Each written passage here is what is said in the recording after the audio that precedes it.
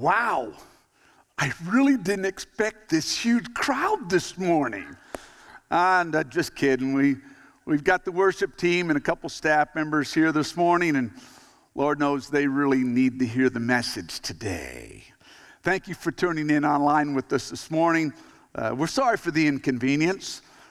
I'm sure, like me, you'd rather be here with all of the other people in our church and mingling and shaking hands and fellowshipping around the Word.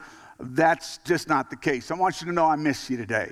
I was walking around here earlier waiting for the time to go, and I thought, man, normally I'm shaking my hands, talking with people, and today I'm just waiting for time to come up and preach. So you are missed. We look forward to the time here in the not-too-distant future when we'll all be able to gather back here again. So this morning, sit back, get comfortable, worship with your family.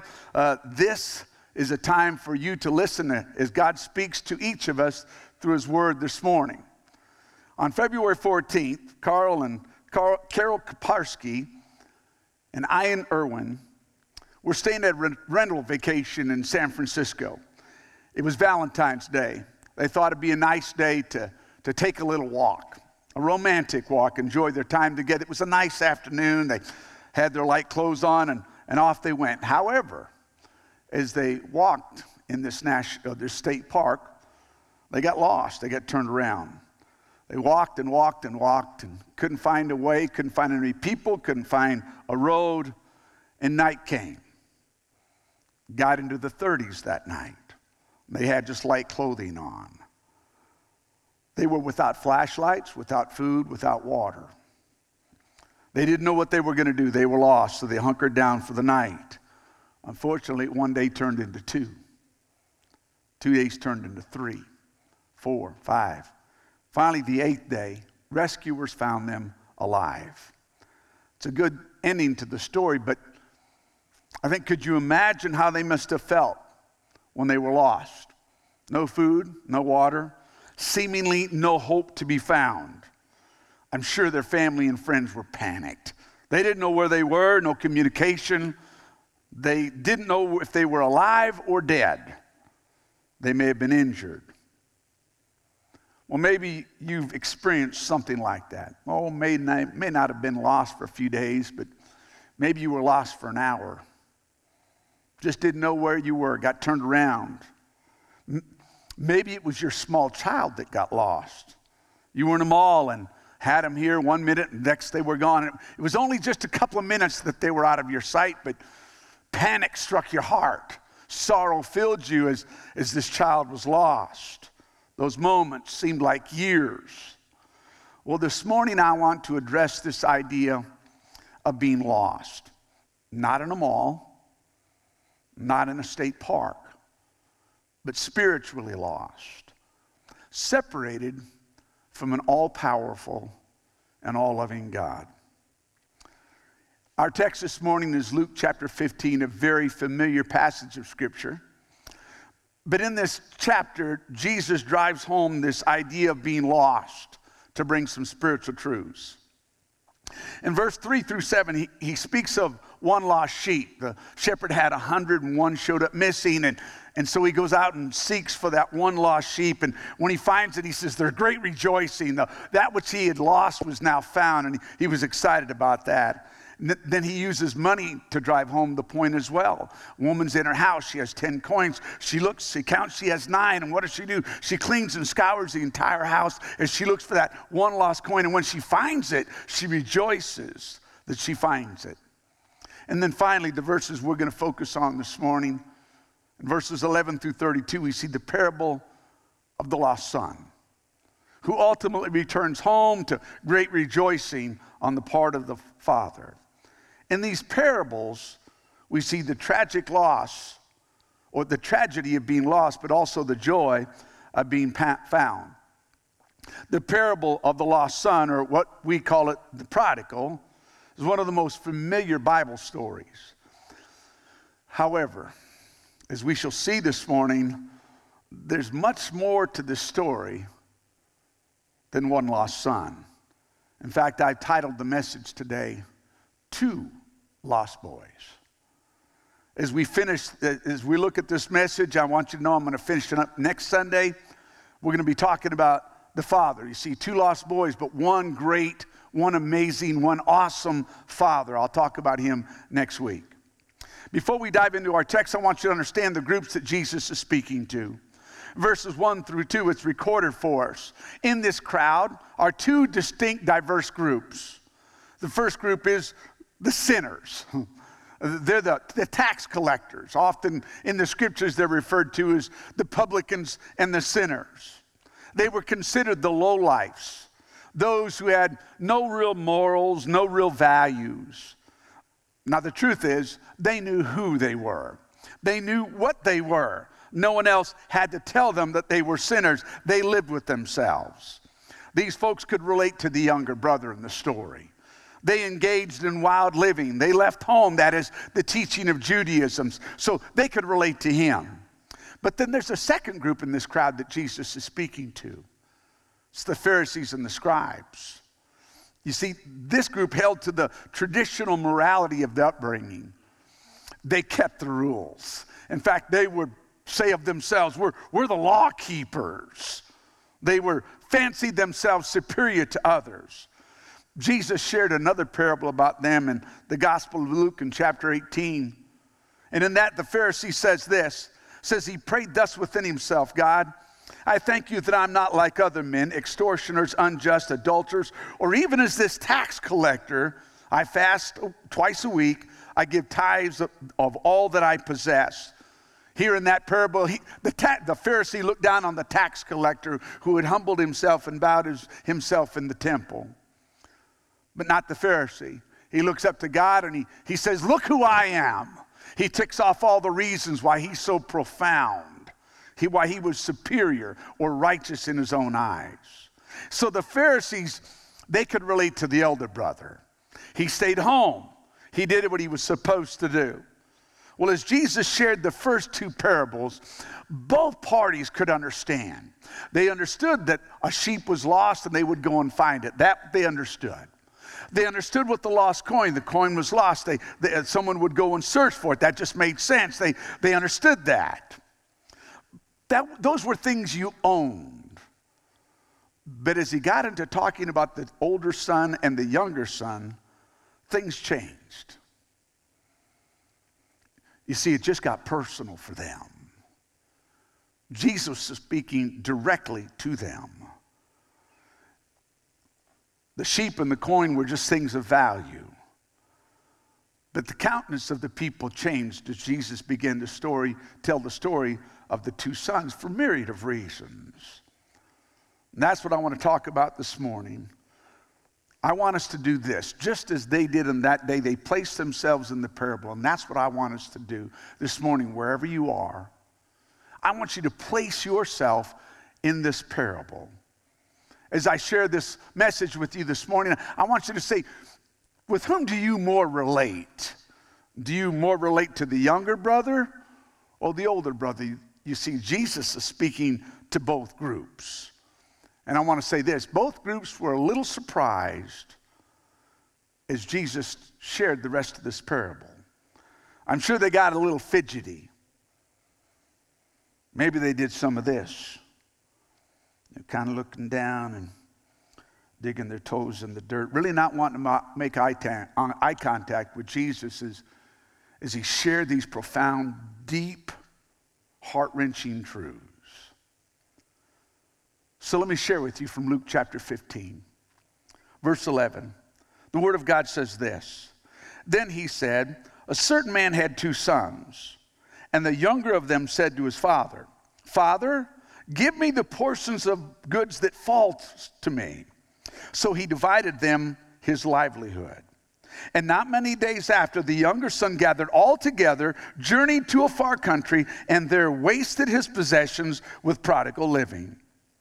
But when he had spent all, there arose a severe famine in the land, and he began to be in want. Then he went and joined himself to a citizen of that country.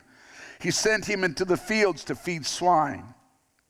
And he would gladly have filled his stomach with the pods that the swine ate, and no one gave him anything. But when he came to himself, he said, How many of my father's hired servants had bread enough to spare, and I perished with hunger? I will arise and go to my father, and will say to him, Father, I have sinned against heaven and before you, and I am no longer worthy to be called your son. Make me like one of your hired servants. And he rose and came to his father. But when he was still a great way off, his father saw him, had compassion, and ran and fell on his neck and kissed him. And the son said to him, Father, I have sinned against heaven and in your sight, and am no longer worthy to be called your son. But the father said to his servants, bring out the best robe and put it on him. And put a ring on his hand and sandals on his feet. And bring the fatted calf here to be killed, and let us eat and be merry. For this my son was dead and is alive again. He was lost and is found. And they began to be merry. Now his older son was in the field. And as he came and drew near to the house, he heard music and dancing. So he called one of the servants and asked, what are these things meant? And he said to him, your brother has come home, and because he has received him safe and sound, your father has killed the fatted calf. But he was angry and would not go in. Therefore his father came out and pleaded with him. So he answered and said to his father, Lo, these many years I have been serving you. I never transgressed your commandment at any time, and yet you never gave me a young goat that I may make merry with my friends. But as soon as this son of yours, who has devoured your livelihood with harlots, you killed the fatted calf for him. And he said to him, Son, you are always with me, and all that I have is yours. It is right that we should make merry and be glad. For your brother was dead and is alive again, and was lost and is found. In these verses, we see a number of things I want to share with you today. First of all, I want us to note that these two boys were dramatically different. The younger brother was a wild child. He was the other brother. You know what I'm saying? This young man would come to his father and makes this demand that shocks the crowd. Even the most hardened sinners of that day would be shocked at the fact that this young man would approach his father and demand his inheritance. You see, the division of an estate like today only took place after the father died. So when this younger son came to him, it was saying something that no one wanted to hear. According to tradition, this younger brother would have received 1/3 of what his father had. And now he's demanding that. Here's what he's saying. You give me 1/3 of everything that you have, and I want it now. In making this demand, the crowd understood that what that younger son was actually saying was this: I wish you were dead. All I want from you is 1/3. I want your money. I want what I think I deserve, what's coming to me.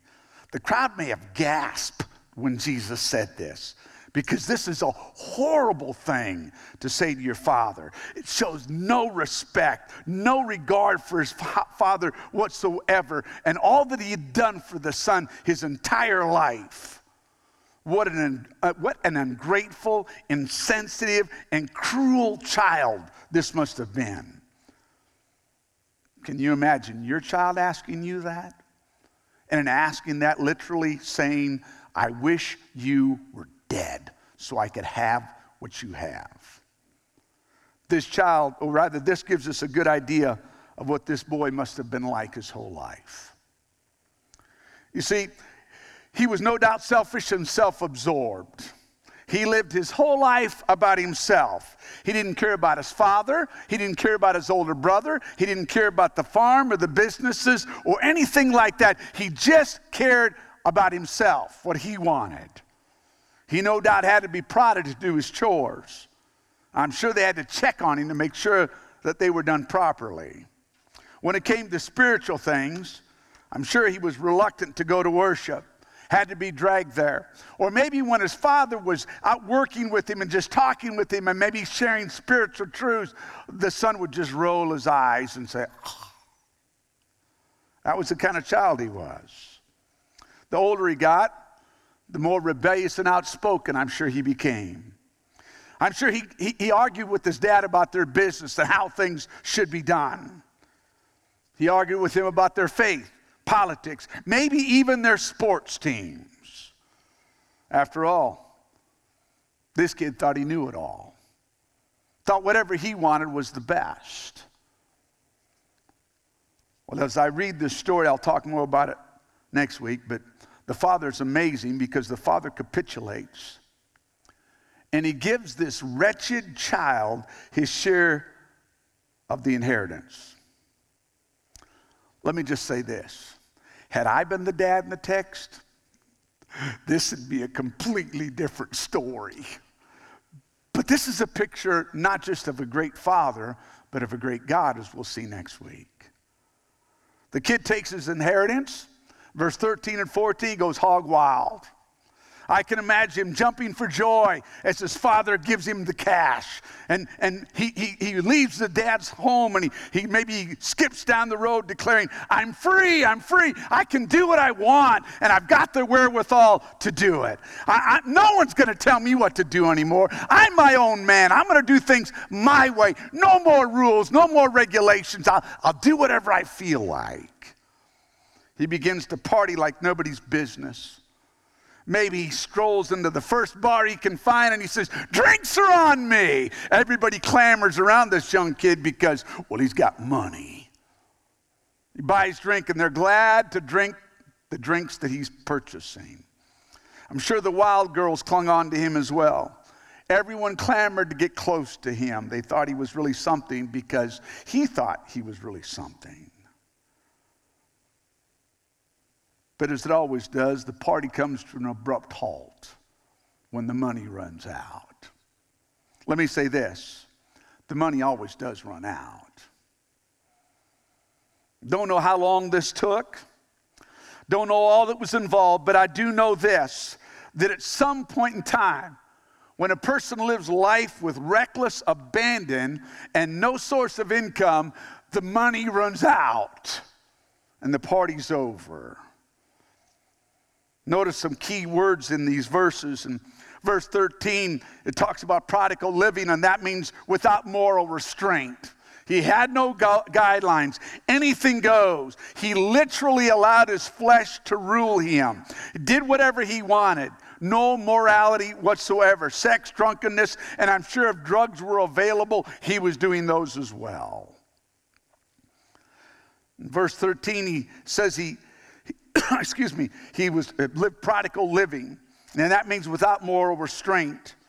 He blew his cash on foolish things, only things that served his flesh.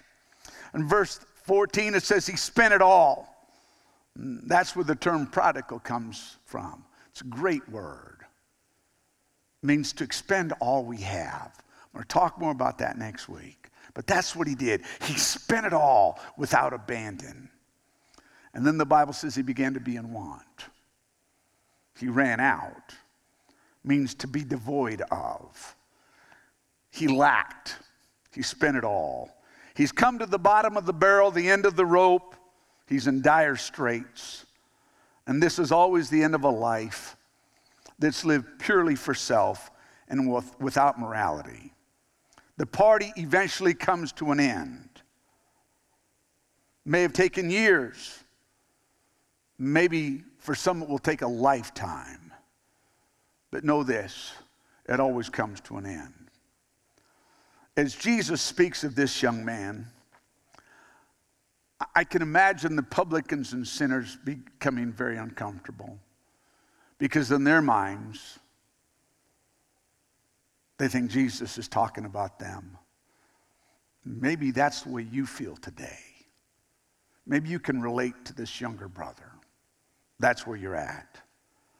They no doubt saw themselves described in this young man. Then there was the elder brother. He was totally different. He's what we might call the good boy. While the younger brother goes off to throw away his life and live completely in the ways of this world, satisfying all his lustly desires, the elder brother stays home. He works. He has a job, and he shows up for it. He got up every day without being prodded. He knew his responsibilities, and he kept them. He showed up on time or maybe even early, and he didn't quit when quitting time came. Maybe he stayed a little longer. He was the dependable one. He hears what is going on, or rather, the elder brother was the good brother. Let me back up here. He did all that he was supposed to do. He followed the rules. When he hears what's going on to his father, he says, I've kept all the rules, Dad. I've done exactly what you've asked me to do. I've been obedient. He was quick to point out the difference between him and his younger brother. The younger brother, he went out and threw his life away. Where was I, Dad? I was here. I was faithful. I was dedicated. He said, I'm the one that went to worship with you. I'm the one that listened as you spoke about spiritual things. I'm the one that paid attention. I'm the one who did all those things. At this point, the Pharisees and scribes, no doubt, have a smug grin on their face. Yeah, that's us. We're the good guys. We follow the rules. We do what we're told. We color within the lines. We're the good people. But as this parable unfolds, both groups are set back as Jesus lays out the state of these two boys. You see, on the one hand, these boys were totally different. But as Jesus shares the rest of the parable, we come to this conclusion: these boys were exactly the same. They were both lost. The younger sought happiness through selfish pleasure. He wanted to be free from the constraints, and he thought, if I please myself, I'll find all the answers to life. I'll just do what I want. I'll experience life as I want it, and no one's going to tell me what to do. I'll just do whatever I want, whatever feels good, and I'll be happy. It's a philosophy not just today, but it's been here for a long time. And so he did it. When confronted about his wrongdoing, he'd simply say, hey, it may be wrong in your eyes, but I make up my rules. I do what I think is right. I am my moral compass. This mentality says, do whatever you want, pursue whatever you want, regardless of what you have to achieve. It's narcissism personified. I'm the center of the universe. That was this young man. But the elder brother was just as lost. Here's why. Because he sought happiness through religious rules. He thought, if I keep the rules, then I'll be good enough. I'll gain the approval. He held his desires in check. He desired He submitted to the rules and the regulations. He was the good kid. He was the one who didn't want to do anything wrong. He didn't want to get in trouble. He didn't want to break the rules. He was the kid in school that reminded the teacher that there was a quiz today. Well, I was the kid that beat that kid up at recess. But that's who he was. He was comfortable with the checklist. Just tell me what I'm supposed to do.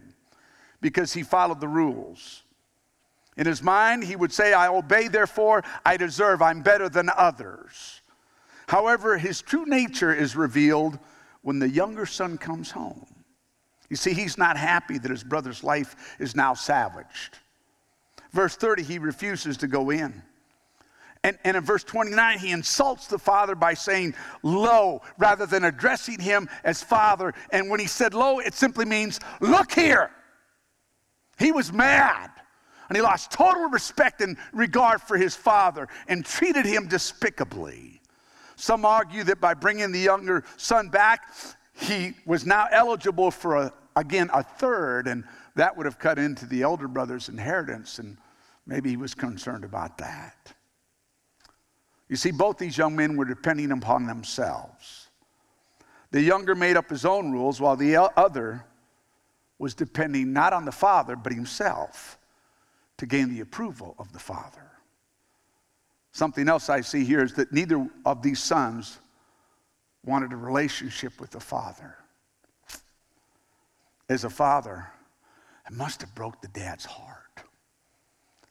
The sons just wanted what they could get from him. With the younger, it's easy to say. He says, give me. I want what you have.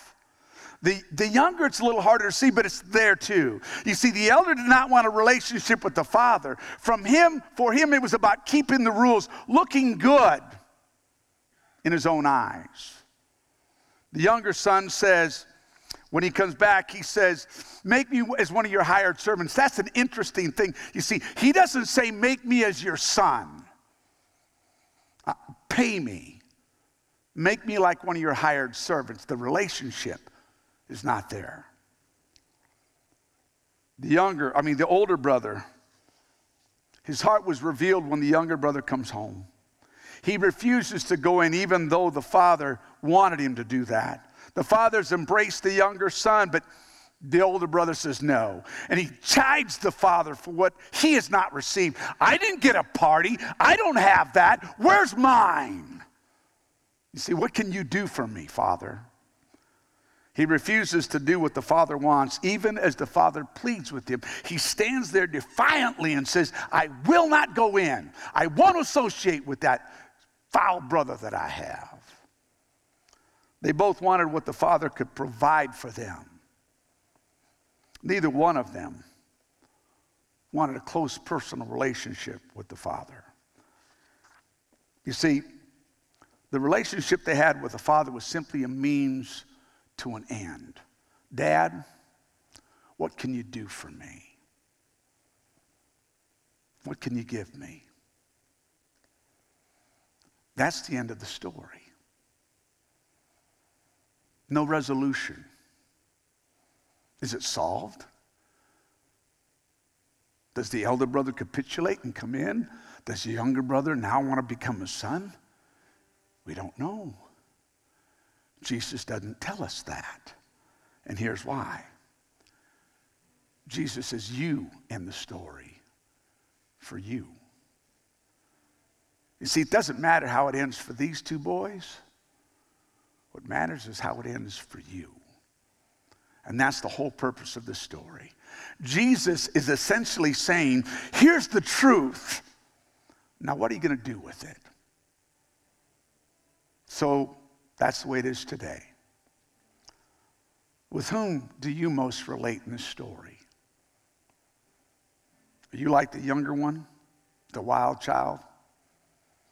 You see, as I read this, I know with my life, that's where I fall. When I was young, I just wanted to party. I just wanted to have a good time. Live life my way. Maybe that's the way you are. Always bucking the rules. Always bucking the regulations. You say, yeah, I don't want to do it that way. I don't want people telling me what to do. Don't push your morals and values on me. I'll do what I want. Maybe that's where you are today, regardless of what the father or anyone else thinks. Or maybe you're the good child. You abide by the rules. You got your little checklist.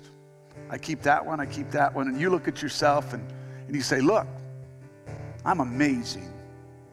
I'm the good child. And you do all these things not so you can have a relationship with the Father, but so that you can look good in the eyes of others and maybe earn your way. Or regardless of which child you can relate, the need we all have is a close, intimate relationship with the Father. You see, He wants that for all of us. He made that possible by giving His only begotten Son. The reason is we're sinners. We can't get to Him without Him. So God gave His Son for us. So let me ask you, have you personally accepted Christ as your Savior? Have you repented of your sin and by faith believed in Him and accepted Him into your life? Christian, maybe you're struggling with rebellion today, resisting the Father, trying to go your own way, making up your rules. Or maybe you're the rule keeper. You think, well, I do what I'm supposed to.